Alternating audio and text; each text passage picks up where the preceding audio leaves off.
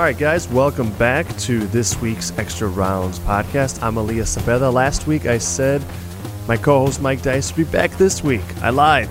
He's at UFC 208, covering UFC 208, which takes place in Brooklyn, New York, this Saturday. Last week he was in Houston covering the UFC Fight Night there and the Super Bowl. Very, very cool. I misspoke last week. He's doing a kick-ass job out east, just like he did down south. So it'll just be me and Richard here, but we've got two great guests joining us. We've got Ian McCall, for a very, very long time, one of the best MMA fighters around the world. He hasn't fought in 2 years in what has to be one of the worst stretches of luck in recent MMA history. We're going to have him on to talk a little bit about that. He is on the UFC 208 card. He's in the middle of a weight cut. It's pretty amazing that he's taking time. Just heard from him a few minutes ago in the text. He should be set to go. We'll also have Ben Belazquez, who's also out east because he's from there. He calls from California. Ben Belazquez is, among other things, a strength and conditioning coach, but he's also been working specifically on neural health and on concussion, post-concussion syndrome. Really, really interested to talk with him. He's worked with the likes of Chris Weidman, former UFC middleweight champion, and also former boxing welterweight world champion Timothy Bradley, in addition to a host of other athletes at a lot of other levels. So we're going to get to them in just a moment, probably about 15 minutes or so. First up, though, we're going to get to some questions. Last week we started a mailbag segment, and we got some questions from you. I got two specifically that we want to highlight. Those you could reach us in a lot of different ways. We're on Twitter at Extra Rounds. Always feel free to send us messages there or tag us with questions. We also have our phone line where you can leave us a voicemail. 815-570-3923 is a number there to leave us a message. 815-570-3923. We do play messages from there and answer your questions. We also have the Extra Rounds podcast at gmail.com, which is where both of our questions come from this week. That's the Extra Rounds podcast at gmail.com. Our first question is from, and Eugene, excuse me if I mispronounce your name. I'm going to do my best here. But Eugene Tetamonti. Eugene writes, your interview with Rick Glenn. We listened to your guys' interview with Rick Glenn, and it was much better than Bloody Elbows.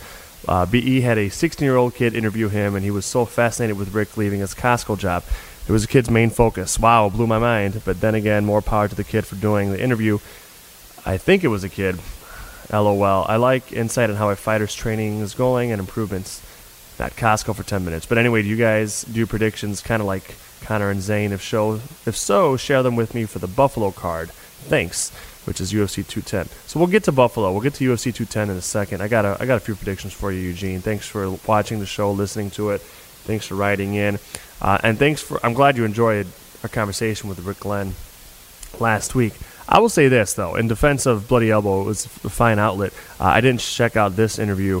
I don't know the young man who that you're a young woman that you're referencing did the interview. But I'll tell you what, absolutely more power to them if they're 16 and doing professional interviews. That's awesome. It's even younger than I started. I remember when I started working, I was probably 21, and I was the youngest person I knew in the industry, and you get a lot of flack for being young, and the good work justifies itself. And also, hey, I was fascinated by Rick saying he left a job. I didn't spend a ton of time in it, but I've done interviews where I focus a lot on that work, second job, fighting life balance. So I think that sounds like a fascinating topic for me personally. So I don't blame Bloody Elbow for going into more detail on that. You only got a certain amount of time. There's infinite angles you could take in anyone's life, and I think that's an interesting one. Rick did talk a little bit about that, how he's able to focus now on fighting full time. That's a hell of a thing. You don't have in other mainstream sports like we did maybe 40, 50 years ago in baseball, and football, and basketball. You don't have that in baseball, football, and basketball anymore, where you have athletes in the off season or throughout the year working a second job, working at Gold Blast or some other place like that. But you got that in MMA. You got that in boxing to a certain extent as well. And that's a fascinating thing. So I'm sure that's a good interview. I'm glad you liked ours as well. To the Buffalo card, UFC 210, I believe. Heck of a card. They've only announced maybe I think 5 or 6 fights on that, but they're all pretty good ones. There's a few ones that I'm most focused on. Obviously, the main event, Daniel Cormier defending his light heavyweight championship against Anthony Rumble Johnson in a rematch. The first one you all will remember was a slobber knocker. Anthony Johnson, with his incredible striking power, looked to almost put Daniel Cormier out, separated from his consciousness very early in the fight. Cormier withstood all of that, stayed in the fight, eventually ground down, took down Anthony Johnson, and forced him to submit. They're rematching again. I've got to go with the champion in this one, and it's an interesting thing to me because I actually don't think anyone is a quote-unquote good or solid pick or a matchup against Anthony Rumble Johnson, merely because he can do so much damage with one strike. I think he's capable of putting anyone out, including Daniel Cormier, so it wouldn't surprise me if that happens. I do think if that doesn't happen, you've got to go with Daniel Cormier. Cormier is, he's older than Johnson. He's one of the older fighters in the UFC, in addition to being one of the better fighters in the UFC. And he's been talking a lot about, hey, Anthony Johnson wanted out of that fight. When he couldn't bully me around, when he couldn't knock me out right away like he promised he was going to do, because Rumble did promise that. When he couldn't do that, he kind of broke mentally to Cormier his set of Johnson, and he looked for an out. He gave up his neck, and DC sees that as a pattern with Anthony Johnson. I think Cormier is right that if he doesn't get put away by Anthony Johnson in the first 2 rounds, he stands a good chance of winning. It just so happens that Anthony Johnson stands a good chance of putting anyone out that he would fight in like 3 to 4 different weight classes in the first 2 rounds. That said, I'll go with the superior all-around fighter. I'll go with the guy who's proven he can win biggest fights. I'll go with the guy who's proven his conditioning and who is the superior grappler in Daniel Cormier. That's my pick. I like another submission, maybe the 4th or 5th round. Chris Weidman is also going to be fighting Gegard Mousasi. Weidman fighting once again in his home state of New York, this time upstate. Last time in November he fought at UFC 205 in Manhattan at Madison Square Garden and was winning the fight against Yoel Romero, but then got caught with a flying knee and lost in dramatic fashion. He's coming back pretty quick. Gegard Mousasi is on a heck of a roll. I think that's a phenomenal fight. I think it's a hard fight to pick because I think either man is capable of winning on any given night. Mousasi is a bit slicker and more well-rounded as a striker. Chris Weidman is technically sound, though, and once he grabs a hold of you, he can usually put anyone on their back. I think Chris Weidman, if he's recovered enough from that bad knee, and if he's actually had enough time to rest his head and put in a training camp where he can do what he needs to do and not really affect his reflexes negatively, I like that fight for Chris Weidman. I think he can score with his strikes, but I also think he can get on the inside. He could press Mousasi, and he could put the fight on the ground. I think his jiu-jitsu is good enough to stay out of Mousasi's excellent submission game. So I'll go with Chris Weidman by decision, although I think either guy could win there. The other fight I'm most looking forward to so far for UFC 210 in Buffalo is Shane Burgos versus Charles Rosa. Rosa's a friend of the show. I'm sure Shane's a wonderful dude as well. I'm going to go with Rosa. Rosa has been training almost nonstop at his home, an American Top Team in South Florida, traveling the world to train more as well. Even though it's been a long time since he's fought, he hasn't stopped training. I think he's been training smart from what I hear from his coaches and his teammates, so he's not been grinding his body and his mind into the ground. But he's been working a lot of skills, skill improvement, a lot of technique, and staying fresh, staying sharp.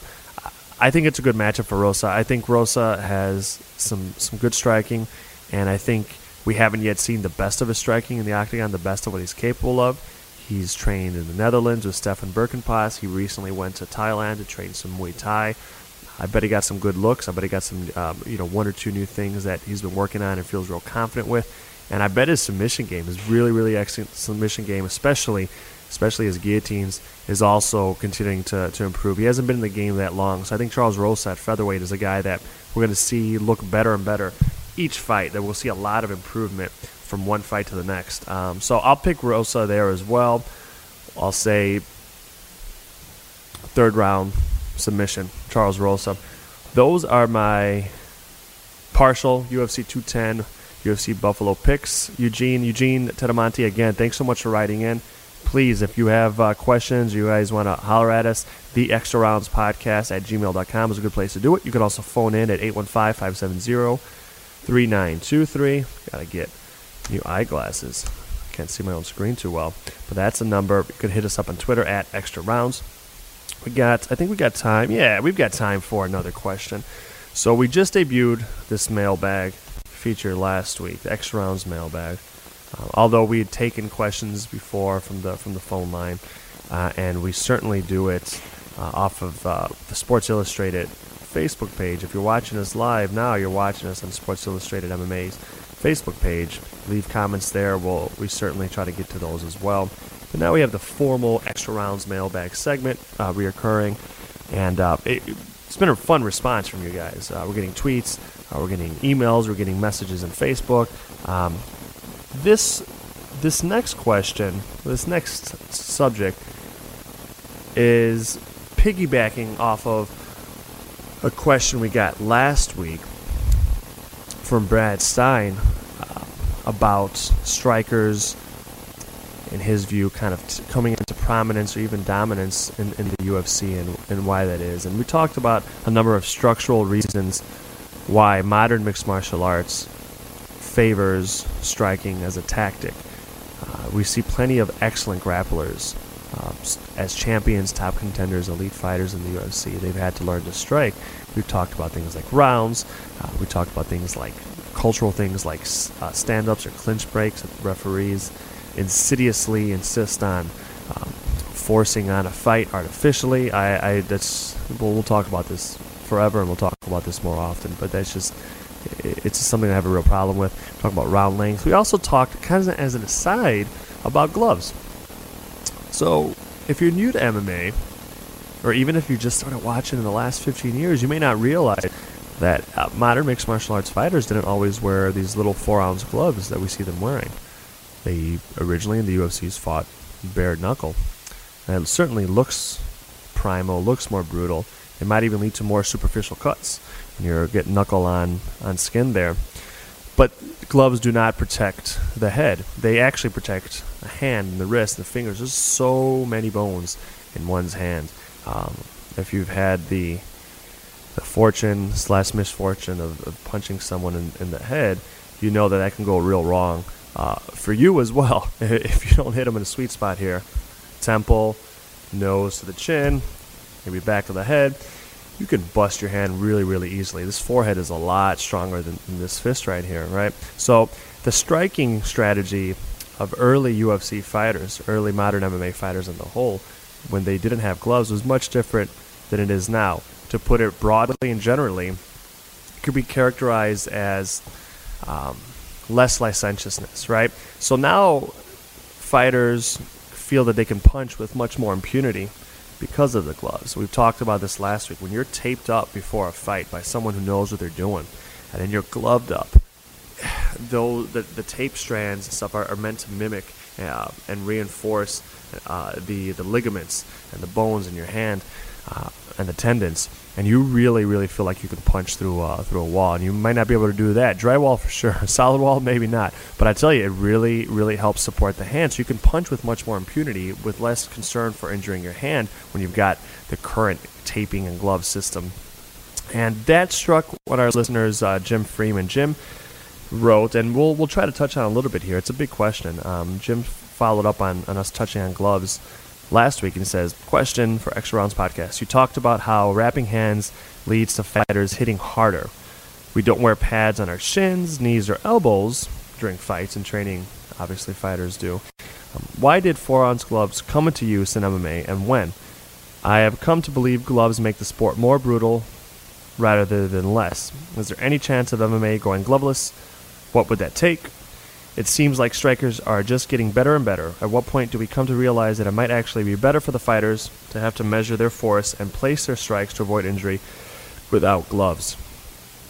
Jim, really well put series of questions.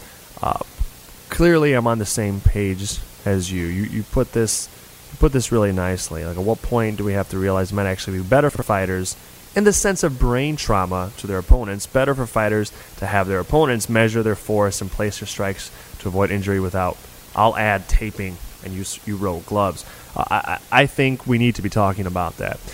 Do I think it's likely that we're going to move away from gloves? No, I don't think it's very likely. Unfortunately, I don't think it's very likely, much in the same way that I don't think it's likely that the NFL is going to start playing without helmets, even though scientists recently came out, a couple of years ago, there were a group of scientists, I forget out of which university, came up with a study using physics and using kind of I'll say this, it wasn't their work, but kind of using a cultural kind of study and psychological, or kind of a group psychological cultural analysis to say, hey, it would actually be safer if NFL players played the games without a helmet. Why? It sounds certainly counterintuitive. Well, the padding that's there, as advanced as it is, doesn't actually do much to stop the brain from being shook around when it's hit with a great deal of force. And furthermore, these scientists also pointed to the fact that the way NFL players played, and the way football players generally have played, as helmets grew more supposedly sophisticated in their cushioning and things and their protection, changed a great deal as well. You started seeing folks throw themselves head first, use their whole body as a projectile with their head leading the way. There's a false sense of security with the helmets. I think there's a false sense of security with gloves. The gloves and the taping will protect your hand. That's a real sense of security. But to the extent that the wider viewing audience, fandom, and this MMA community believes, or at boxing as well, believe that the gloves themselves protect opponents' heads, that they just don't. So yeah, I think you're right. It may seem counterintuitive, but Jim is right on the money that sometimes added cushioning just serves to make a sport more brutal. How? Well, if I'm fighting a dude and he can hit me a lot more times without breaking his hand, hit me in the head a lot more times without breaking his hand, I may very well end up taking a lot more blows to my head. And that gloved hand doesn't do anything to protect my brain from getting rattled around. Whereas if he didn't have his fist so well protected, if it was more realistic towards a self-defense situation out there in the world, outside of sport, he may have to be more selective. He might have to be more conservative with his shot selection, because you don't just want to be punching heads and punching elbows and punching hips if you don't have that extra protection. So I don't think it's likely. Because, one, it looks different. I think MMA looks very different already compared to what many of us in the Western world are used to with combats. We're fighting on the ground, we're kicking the legs. That's different enough. Also, I think the business of it, Jim, is an issue. One of the biggest reasons, and this is just a pet theory of mine, I haven't surveyed it, this is unscientific. One of the reasons that the NFL might never, or they gave no indication they ever seriously considered doing away with helmets, despite scientists suggesting that it would be much, much safer, and despite the NFL claiming to be more concerned with brain health recently, after lawsuits and medical research coming out talking about CTE, is because so much of the money that is made in football has to do with branding, and so much of the branding comes from helmets. They are not just iconic and nice feeling. We think of helmets and stuff. They make money off of that. I remember being a kid going to Baskin Robbins and buying ice cream out of a baseball or football helmet upside down. That wasn't like charity. They made money off of that. They'd license that. But Baskin Robbins had to pay for the right to use those logos. And those logos for teams that are billion-dollar businesses, sometimes in and of themselves, to say nothing of the collective league, make too much money off of licensing uniforms and even helmets for that to ever be considered. The UFC and other organizations also, of course, brand their gloves as well. They make money off of that. I don't know precisely how much they make money off of that. So I think the cultural reticence to open our mind towards things that we haven't yet considered, or things that look different, combined with business interests, callous business interests that don't actually care about fighter health, meet together such that it will be very, very difficult to change that. However, we should talk about it. We should keep talking about it. We will keep talking about it, and if it starts changing in gyms, it might start changing in the larger world, but it's not going to happen without conversation. So to that end, I really appreciate the question. You're continuing the conversation, Jim Freeman. Jim Freeman and Eugene Peramonte, thank you so much for the questions. This week's mailbag. Again, you guys can call us at 815-570-3923. Leave us a voicemail. If we get your question, we might play it and answer it. You can also write us, as these gentlemen did, at theextraroundspodcast@gmail.com. Anytime we get some good discussion, thought-provoking questions, we'll read them and we'll address them. So we're going to move on from the mailbag. It's about time to call Ian McCall. Ian McCall is one of the best flyweights in the world, one of the best MMA fighters pound for pound in the world, and has been for some time. And he's fighting this Saturday at UFC 208. Fingers crossed. The reason I say that is he, in the last 2 years, has had 4 fights pulled out from underneath him. 2 of them the week of the fight, having to do with his own sickness, and twice, I believe, and other times his opponents not being able to make it. So we won't jinx it. We're not going to bring that up in that kind of way specifically with Ian. We're going to give him a call and see if he's around and chat with him. And then we'll have Ben Belazquez afterwards, who's going to talk about concussions. He's worked with the likes of Chris Weidman and Tim Bradley. That should be a fun one. But first, we got Ian McCall. We'll see if Ian's still available, like he said he would be. Give it a go.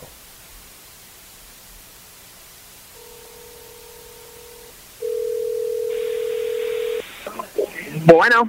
Ian, this is Elias with the X Rounds Podcast. Thanks for making time, brother. No problem. So I want to jump right in, man. This is the first time I'm actually getting to talk to you like this, one-on-one proper.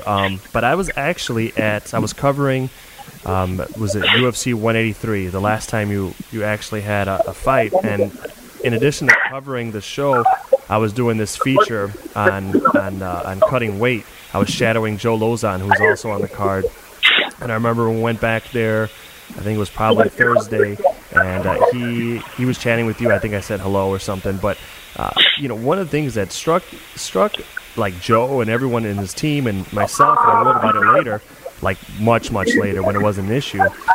I believe, and I could be wrong, Ian, but it looked like you, like 24 hours before having to weigh in at 126, and you made weight. Your opponent didn't, but you did. You were weighing 143 pounds. And like I remember writing, I'm like, listen, fans that don't get this. Ian McCall was at 143, ripped, in shape like we always see him, but 24 hours later, he made weight at 126. I don't think people always appreciate what making weight entails. And I was going to ask you, the times in this last couple of years where, like, I know you got sick at least one of these times. Is that at all having to do with this? Twice. Yeah, twice. Okay, so it was 2 of those times. Did getting sick, is that not related to the craziness you have to do in a weight cut, like right after you just had a really intense training camp? Oh, yeah, it's horrible. Well, see, the thing was, in Brazil, when I ended up in the hospital, I already had a blood infection. And I knew that. I said no to the antibiotics because I'm an idiot, and the weight cut just ruined me. And I still made weight, And then in Dublin, I had an issue that put me in the hospital a couple times over the 8-week camp or whatever it was. And I don't need to talk about what it was, but sure. Just something that put me in the hospital a couple of days. And no one knows that. But then when I got to Ireland, I got food poisoning. And when I was in the hospital, I was throwing up and all that kind of stuff and passing out. So me getting food poisoning on top of that was fucking horrible. I mean, it was so gnarly that I thought I was having a stroke. To be honest, there was one point where I was pretty sure I was having a stroke, which I obviously didn't. But the weight cut's horrible. I woke up this morning at 134. Wow. So in my old age, I am being much more smart about this. It used to be the bigger the better and all this stuff. And I feel better, lighter, I'm faster. I think I put on too much weight for a while. And, I'm fighting a 115-pounder. So I know he's going to be fast and small and not cut that much weight. So I had to, get my weight as low as possible. And, health is the point of my life at this time. My girlfriend has epilepsy. My daughter has rheumatoid arthritis. I'm the stronghold in the family, I guess, with all my injuries. But, so we have a very, very, very healthy lifestyle. Very healthy. So, I guess it's just the way it goes. And I've learned a lot of things and done my due diligence on, diseases like whether it's cerebral palsy charity that my girlfriend runs or epilepsy that she has or RA or whatever. I just educated myself and talked to extremely smart people, doctors and scientists and stuff about learning and about that kind of things. And it's very, very, very interesting. It's what I had to do.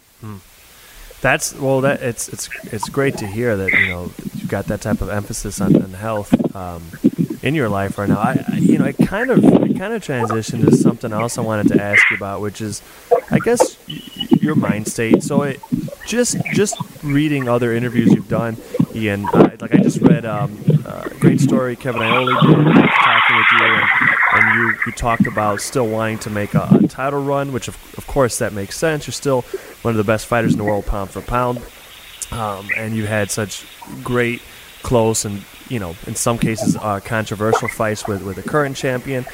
But I've also heard you not very long ago talk about, hey, if I sustain another big injury, I might retire.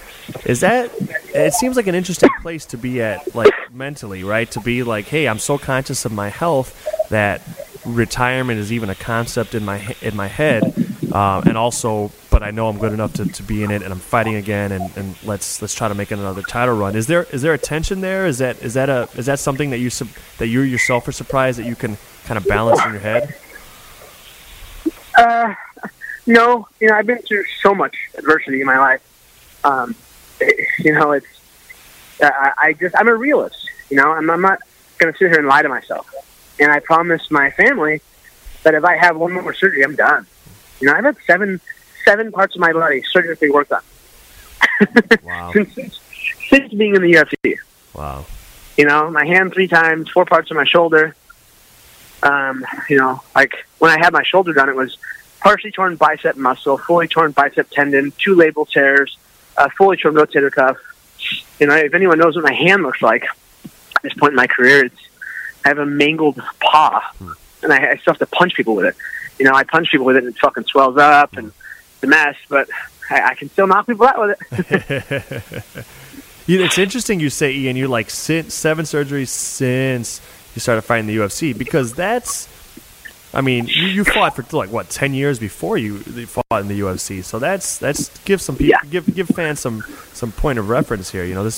You're a young man that has been fighting. The first fight I see of yours, Ian, you're probably 18 years old, 17 years old. I don't know if you fought before. That's a long. They almost 15 years. Yeah.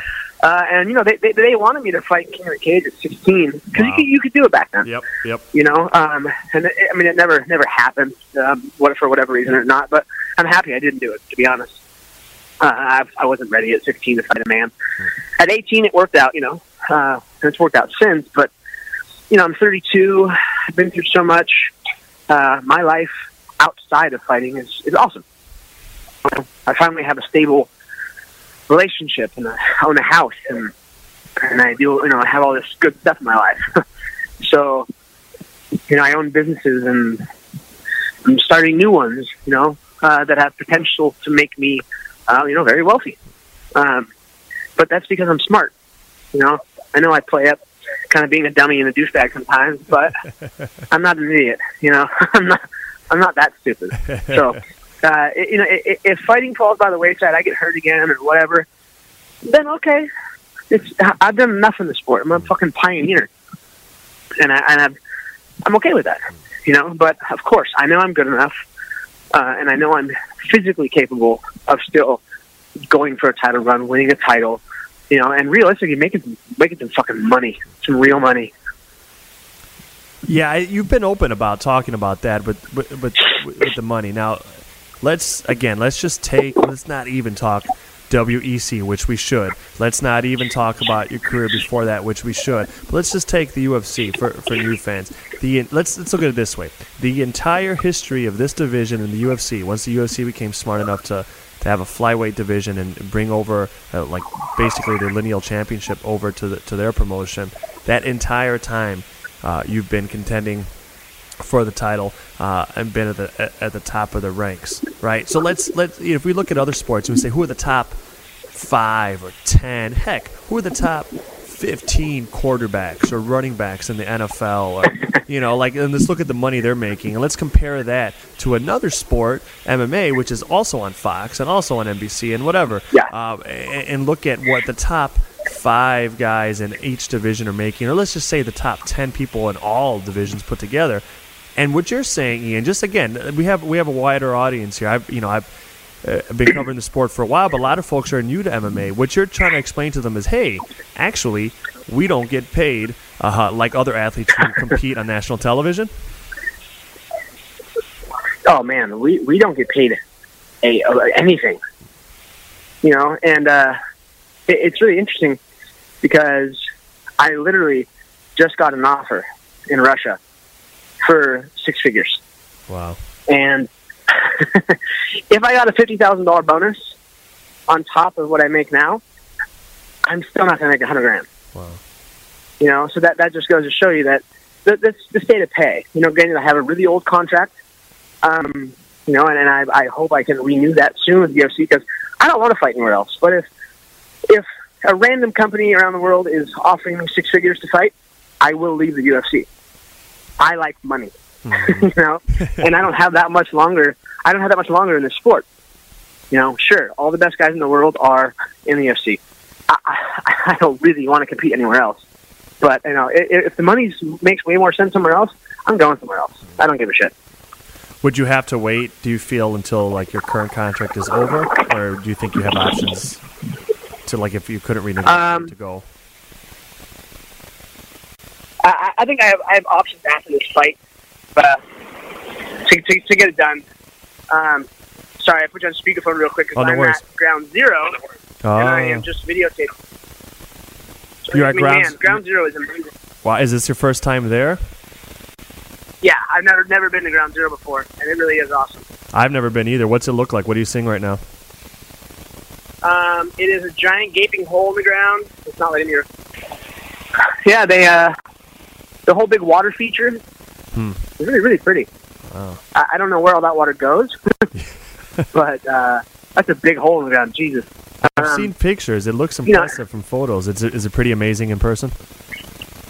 Yeah, and just the sheer size of it, and to really know what happened here. I'm a really proud American.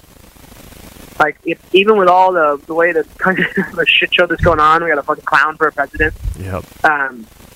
It's pretty silly, but you have role models like Kanye West and Kim Kardashian. I'm sorry, but as a father, that's not acceptable to me. And granted, if I voted, I would have voted for Trump. But that's for financial reasons. It's not for anything else. Where I come from, it's a much better financial person than having Hillary in there. But or Bernie, or it's just simple things like that. So I don't know. To see this type of thing is really incredible. To think of, and the stories I've heard from my friends. I have a friend that Paul Gomez. He runs Progenics now, and used to run Hurley. He was here. He was in New York when it happened, and he had just helped release Slayer, God Hates Us All. Wow. and I got a lot of friends in the music industry, and he said he after it fell, he walks out of the building, and there's all the smoke and dust everywhere, and there's just Slayer posters everywhere saying God Hates Us All. How fucking rock and roll is that? For such a crazy bad situation, that's gotta fuck with your head. And then, of course, it was just an album. But, I mean, and just the sheer math. I've heard from, I had one friend who was on a Mormon mission. I have friends of all walks of life. Cool. A Mormon mission that was out here. And, you know, whether they're Muslim or Mormon or whatever, or doesn't matter. I don't give a shit. I'm friends with everybody. But he told me about when he was on his mission, he was in Spanish Harlem when it happened. And, I mean, it made him leave. It made him leave Mormonism. Just to see what he saw and the help he had to help people with. It's like, something like this really brought our country together, and I'm hoping that we can figure out something that doesn't have to happen like this again. You know, we can all get together and, you know, act like we should. I don't know. It really makes you think, I guess. I can only imagine, man. I'll let you go in a moment, but you know, this conversation, and thanks for sharing your thoughts now as you're there at the Ground Zero in New York with us. I appreciate that. And just the stuff you were saying earlier too, just about valuing health or knowing what's important and just the place you are in your life. I mean, I don't know you, and I don't know, you know, how your outlook on life has maybe changed since you were younger and stuff, but you started this journey in martial arts and even in professional fighting as a kid, right? And you made yourself into a man.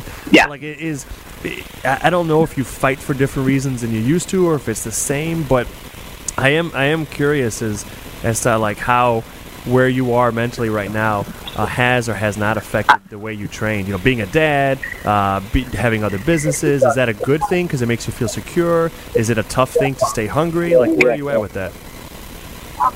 Oh man, it's not tough to stay hungry. You know, I love what I do for a living, and you know,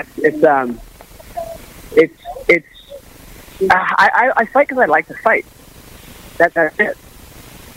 And I've always been in fist fights my whole life since I was in kindergarten.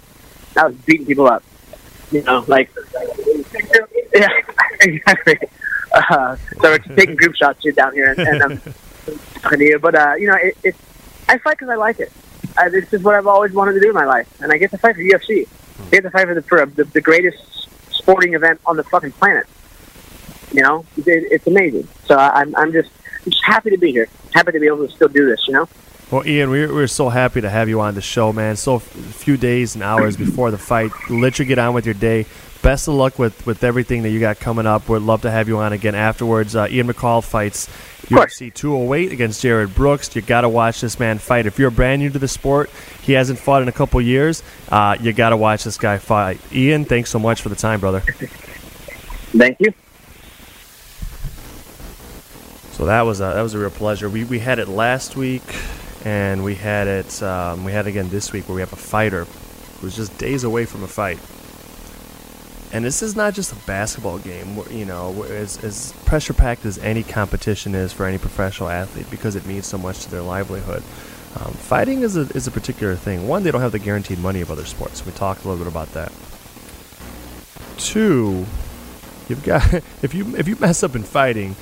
You might wake up looking at the lights, right? You might wake up in a surgical bed, and they just repaired your knee. There's real stakes in fighting. So the point is, there's a lot of stress leading up to fights. For guys like Ian McCall to take time when they're getting ready for a fight, especially him after being 2 years without a fight, going 2 years without a fight, through various mishaps, his being sick twice, really sick twice, opponents pulling out twice. 2 other times. That's just very impressive. We really appreciate the time. And yeah, you really got to watch this fight. Ian McCall is one of the longtime best fighters in the world at 125. And this young man who's making his debut that he's fighting, making his UFC debut that he's fighting, Jared Brooks, is by all accounts a real rising star. Really, really good kid. He might be a little undersized for the weight class, but he is fast. He is a great athlete. He's out of Iowa. One way or the other, it's going to be a great fight. We certainly wish both men health, and we wish Ian McCall the best in that, and look forward to talking with him afterwards. We're going to move along, and we next have on our list Ben Belazquez. Ben is a strength and conditioning coach, and he's worked with a lot of athletes, professional down to prep level, and he's also begun to work with some fighters, and his particular focus that got me interested in is in neural health and post-concussion syndrome treatment. It's not something that I'm real educated. I'm not a scientist, but I want to get Ben Belazquez's take on that. I'm going to see if he's available here. We'll give him a ring. Just a moment.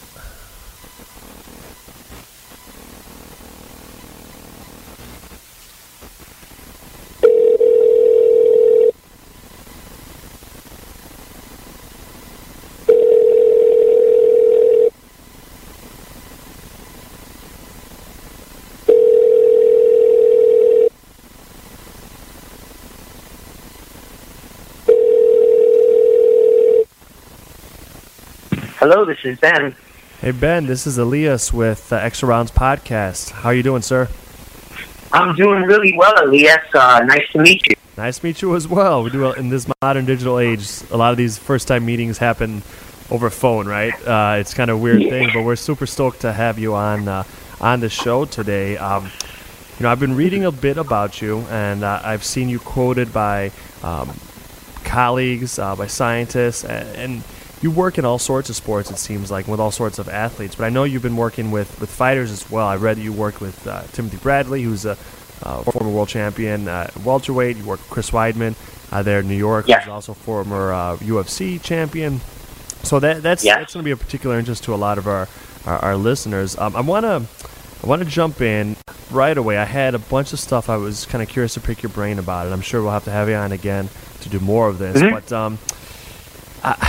one thing I picked up on was about, in layman's terms, athletes being rushed back out into the field, the court, or in the ring, maybe a little bit too soon. So I want to pose this to you, and you tell me if this is true, if it's not, or give me your take on it. But why and how are athletes sent back into training or even competition, Ben, by doctors after they've been examined, had some tests done on them, when they may not be ready from a neurological standpoint, from a brain health standpoint? Because if I read some of your research and your quotes correctly, that is happening. Oh yeah, no, it's still happening, and it's not just happening in the fighting sports. It's happening in other, contact sports where the athletes are allowed to go back in, specifically after the event, which is the concussion has occurred. I think the biggest reason for that is that right now, the medical staff is still relying on their own best guess at the time of the event, based on what information that they have in front of them. And generally speaking, that information is, if you, Elias, get concussed on the field and I'm a doctor, then I can do certain really preliminary neurological tests on the sidelines. I can also do neurocognitive tests, which are basically psychological tests that answer a bunch of questions, and then I have to rely on you giving me feedback whether or not there are symptoms that I'm concerned about. So sometimes all those things come back negative, but yet the athlete is still not ready to go out on the field. So they may have no symptoms. They may satisfy the medical person's evaluation on the field or in the game of play, and they may also do fairly well on the neurocognitive stuff if they make them do that, but yet they're not ready to go on. How do you determine that? How do you end up realizing in your experiences that these guys and gals weren't in fact ready? What other tests or just what performance indicators kind of present themselves in your experience? Well, in the more sophisticated programs, institutions, professional organizations, they're starting to use more imaging now. So in certain cases, they have baseline imaging on the athletes before the event, and they'll take imaging afterwards and realize that, that athlete quantifiably doesn't look the same before and after the event, even though everything else was satisfied. In other cases, the athlete will suffer a second or a third or a fourth concussion more easily with very little or no contact, which is an indicator that they hadn't recovered from the initial event or a previous concussion. That's the healing, the brain healing, is something I want to ask you to dig into a little bit more, because it's something that I've had a lot of questions about. But first, I want to ask you, is part of the Is part of the problem of athletes being sent out back into training or competition before they're ready? Do you think part of that is a cultural thing, or do you think part of that is maybe a conflict of interest thing, where if it's, let's say it's professional sports, the doctor that an athlete might be seeing works for the team. The team as a business operation has certain interests, and those interests usually involve, winning games, and not necessarily, if they have to choose between one or the other, not necessarily having to do with the long-term health of an athlete. Do you think there's a culture, broadly speaking, in sports as well that kind of contributes to athletes being pushed? And do you think also maybe the business of sports kind of pushes guys and gals back out there a little bit too fast because the doctors they're seeing are not like their own personal doctor that's in the family and know them since they were 3, but rather working for the organization that employs them? Yeah, that's a really good point, Elias. It's really a two-part answer. Part one of the answer is yes. Generally speaking, in pro sports, and it's changing a little bit, but, if you take sports like baseball and football and hockey and soccer, generally the medical staff, it used to be a practice, and it is still occurring, where medical staff pays to be associated with the team. So the hospital or the medical doctor will pay to be an affiliated medical team doctor. Wow. So so there's a conflict of interest from that standpoint. And then secondly, if they actually work for the team, then you're right, they have the pressure of making a decision that's health related for the athlete, and having the pressure of the organization that relies on them to keep the athletes on the field and has basically an asset that they're paying a lot of money to on the field that, in their eyes, it's not like having a torn ACL, right? It's the guy can walk around and seems fine, but, there's that it's not evident to the public that they're hurt. Only in some cases it is. So, and then part two of that is that, this is an area that, although it's in the public limelight right now, the research and the information that's coming out is coming out exponential, and a lot of the medical staff are learning things that they didn't know before, in all fairness to them. They're learning that it's not just one event. It could be a series of multiple repetitive hits that cause a bigger danger to the athlete than that one knockout punch where they're knocked out cold and they suffered one bad knockout. It could be just a series of multiple repetitive hits. That's it. Is that what we've been seeing out there referred to as like subconcussive trauma? Yes, that's what they're calling subconcussive trauma, and they're doing a ton of research into that, or what they call repetitive hit, where the athlete may be, for all intents and purposes, have none of the classical symptoms that the medical doctors look for, or that the trainers or the coaches or the athletic trainers are trained, or a fighter's corner is trained to look for, dizziness and nausea and balance problems.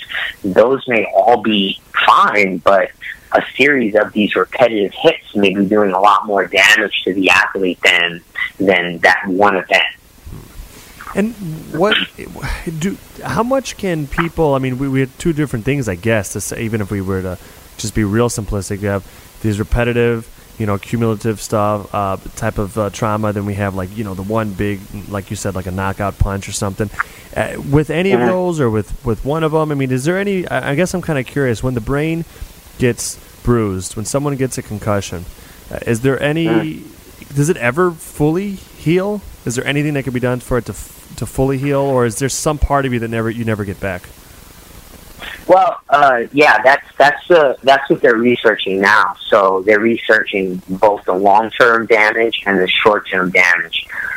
What we do know is the body and the brain are amazing, and they're incredible at going back to what we call homeostasis, or balance.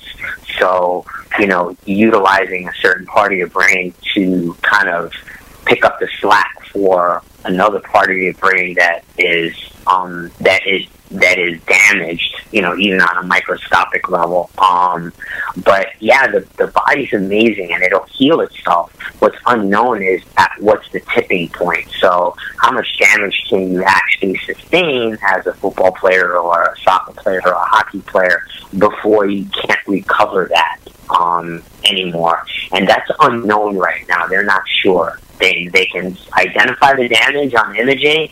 They can identify, the areas that are damaged and associated with, physical and psychological issues, but they don't know what that tipping point is, what's too much, and, and when that happens, and can you recover that?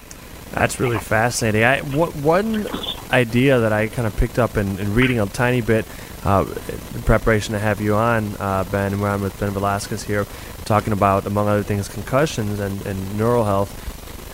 This idea that athletes who have had concussions might be more susceptible to other, seemingly to a layperson like myself, non-related injuries, like a hip injury or a knee injury. Is that true? Or if you've had a concussion, is there any type of, for any period of time, like added risk for other injuries, injuring other parts of your body, and why? Yeah, so there's one study that was done on the potential for a lower body injuries. That means, everything from a sprained ankle to an ACL to a hip labrum post-concussion. And don't quote me on this, but I believe that one study showed that with one or more concussions that were documented, the athlete had up to 3 times more likelihood or risk factor of suffering a lower body injury. And that's kind of where I come in. I think is my specialty is more than mechanical. So the easiest way for a layperson to understand that is that your head is connected to the rest of your body. So if you have to compensate somehow above the shoulders because you suffered a concussion and it wasn't rehabbed properly or rehabbed at all, then the rest of your body below your shoulders is going to develop structural imbalances and compensatory patterns to try to, to compensate. And athletes are really good cheaters. So you might hold your head a certain way, and when you hold your head a certain way, you're holding your shoulders a certain way, and your pelvis is compensating because of your scapular girdle. And when your pelvis compensates and you're running, you're making yourself more susceptible to an ACL because of the stresses on the knee. So it's thinking in global terms. That old nursery rhyme, the ankle bone's connected to the shin bone's connected to the knee bone. That's true. That's fascinating. So when did you start as a trainer? When did you start realizing, like, hey, concussion stuff affects my work and affects, is affecting the people I'm working with? Like, when did you start basically working on this as well? Because hey, I know some phenomenal trainers. I know some phenomenal physical therapists, and even sports medicine folks, and most of them aren't talking about concussions and this kind of comprehensive or integrated approach.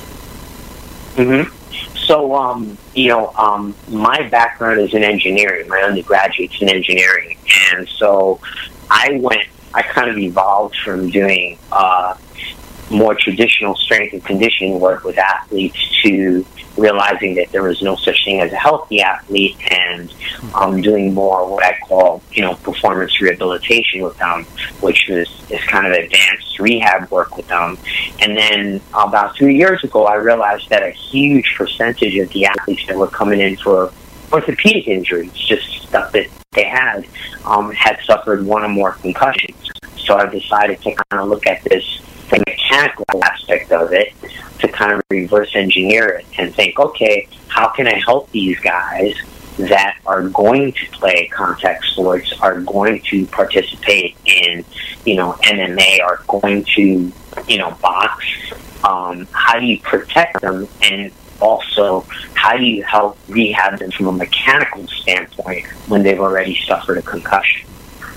And I know this format and this time can't allow you to do justice to it, Ben, but What type of work do you do with athletes in order to make sure that happens? So like what type of work did you do, for example, with Chris Weidman or any athletes really that you like? What type of stuff just for listeners to get and viewers to get a sense of it? Like what type of work are you doing that may be new to them in concept?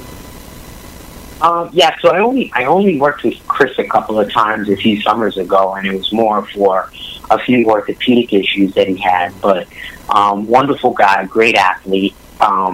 With Tim Bradley, it was more after the Provodnikov fight, and that was a bad concussion. And so it was a combination. I worked with several doctors around the country, some that specialize in the biochemical aspect, so they fix the nutrition, they do all blood work, because there's a huge component there. Then I work with a couple of guys that do all the soft tissue work, so they treat the athlete, make sure that, the soft tissue is what it's supposed to be. And then from a mechanical standpoint, with a guy like that, we worked a lot on postural exercises. So we worked a lot on reestablishing very good posture. And what I mean by that is not your typical, well, your mom says, hey, sit up straight. Working on, certain elements of the spine and the neck that are critical for posture and critical for letting the brain know where the athlete is in space, so that when you get thrown or when you get hit, how do you accept the force and how do you dissipate the force? Very, very fascinating. And I know it could only be a snapshot. Ben, we're going to have you on again, man. This has been a really interesting talk. I want to get more of your own personal story in as well. So if you'll allow us, we'll have to bug you and have you on again in the coming months. Anytime. Just give me advance notice and I'll jump on. And the beauty about this subject is that it's constantly evolving, because we're learning so much. It's really hard for someone to go academically or in the lab, and you're not going to concuss athletes. So we're really learning from people like myself and my colleagues that are actually working with athletes. And where, before I let you go, where can people go to learn more about you, more about your work, Ben?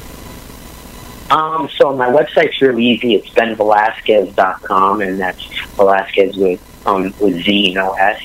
And on Instagram, it's BV in NYC, and on Twitter, it's at BVelaz1. So you can find me there. You can message me out there if you're interested in something, and I look forward to being on again. Well, Ben Belazquez, thanks so much for taking the time you have. It was really enlightening, really fascinating to get to talk to you. I know there's going to be much more to talk about with you in the future. Have a great rest of the week, brother. Thank you. You too. Take care. So we were just on with Ben Belazquez, a trainer who I'm putting it, I'm sure, really unsophisticated in an unsophisticated way, but is much more aware of neural health and brain health with his athletes than a lot of others are out there. Very interesting to talk to him. I tell you, these conversations, Jim Freeman, a listener and viewer from earlier, started talking about what we can do in conversation and rules to make fighting less brutal, safer.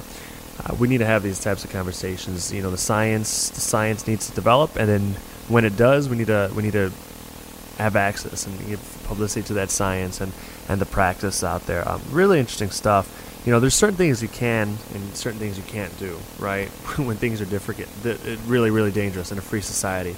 I don't think you can ban, or society should ban dangerous work or dangerous leisure or activities or dangerous sport activities among consenting adults. So we got football, a brutal sport which I love to watch. We've got prize fighting, which is probably not as bad for you as football, but it certainly takes its toll. We have these things, and there's a beautiful brutality to them. Sometimes it's complementary. Sometimes the beauty and the brutality are at odds. At the very least we can do is try to get the best information we can to athletes, so they can make the best decisions for themselves in training and in competition in their lives and in their careers. It was really great getting to talk with Ben Belazquez. It was really awesome getting to talk with Ian McCall, who seems so aware, so conscious of health these days, and of happiness and life after fighting, even as he continues to love this sport that he's been involved in professionally since he was literally a teenager, literally a child. It's cool. It's a lot of good conversations. I know Mike Dice is having some really good conversations out east at the site of UFC 208 in Brooklyn, New York. So stay tuned to Fansided and SportsIllustrated.com for all of his great content that's coming out this week. All their coverage this coming weekend, and I know he's recorded more than a few really cool interviews even last week in Houston that we're going to upload on iTunes. You can always check us there, Extra Rounds Podcast and iTunes if you listen to iTunes. And if you like the show, give us a 5-star rating there. It helps us a ton. If you like watching the video live, please continue to do so on the Sports Illustrated MMA Facebook page. Share it with your homies. You can share this link and the embedded code all week long. If you don't get to watch it live, you can also download the podcast, and subscribing is a good way to make sure you don't miss any of them at the Google Play Store or most other podcast apps as well. So again, I've been Leah Cepeda here, not solo with our producer Richard Durante, but without our co-host Mike Dice, who, quote me on this, I'm going to say it again, I think Mike is back next week. I could be wrong. I live things day by day a little bit too much, but I've been missing him. Luckily, had some really good guests his past 2 weeks to keep me company. On behalf of everyone, thank you so much for watching. Thank you so much for listening. Thank you so much for sharing and writing in your questions. Please continue to write. Call us with your questions. You can call in, leave us a message at 815-570-3923. You can write us at theextraroundspodcast@gmail.com. You can check us out on Twitter @extrarounds. Thank you, everyone. Have a great week. Enjoy the fights. See you next week.